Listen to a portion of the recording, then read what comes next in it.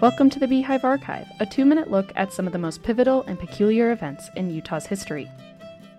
Hidden in the Trolley Square neighborhood in downtown Salt Lake City is a 3-acre public park called Gilgal Garden.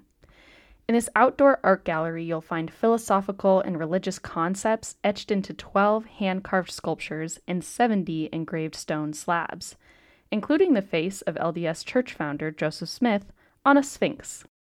This truly unique garden is an example of what art historians call a visionary art environment, and is a testament to the power of community preservation in Salt Lake City. Visionary art environments are places where a single artist gives physical form to abstract ideas about morals, spirituality, and philosophy. Started in 1945, Gilgal was designed and built by Thomas Battersby Child Jr., a highly respected masonry contractor and longtime bishop of the LDS 10th Ward.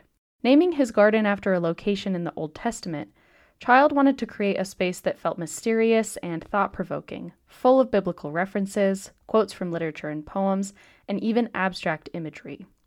His self-portrait speaks to his identity as both a stonemason and a Mormon, showing a man wearing brick pants, holding a copy of the Bible in one hand, and blueprints in the other. "You may think I am a nut," Child said of designing the garden, "but I hope I have aroused your thinking and curiosity."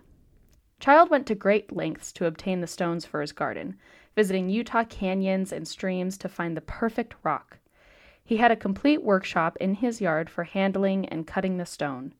Many of the rock sculptures have a glistening, shiny quality because of the technique Child developed with his son-in-law while creating Gilgal, using a steel cutting torch instead of the traditional chisel and hammer.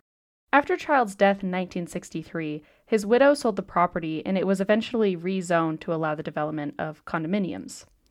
In 1997, a group of community members formed the Friends of Gilgal Garden and raised $679,000 to purchase the property. They donated the garden to the city of Salt Lake in 2000 and still work to preserve Child's stone sculptures for generations to come. Find sources and past episodes of the Beehive Archive at utahhumanities.org. For the Beehive Archive, a production of Utah Humanities, I'm Megan Weiss.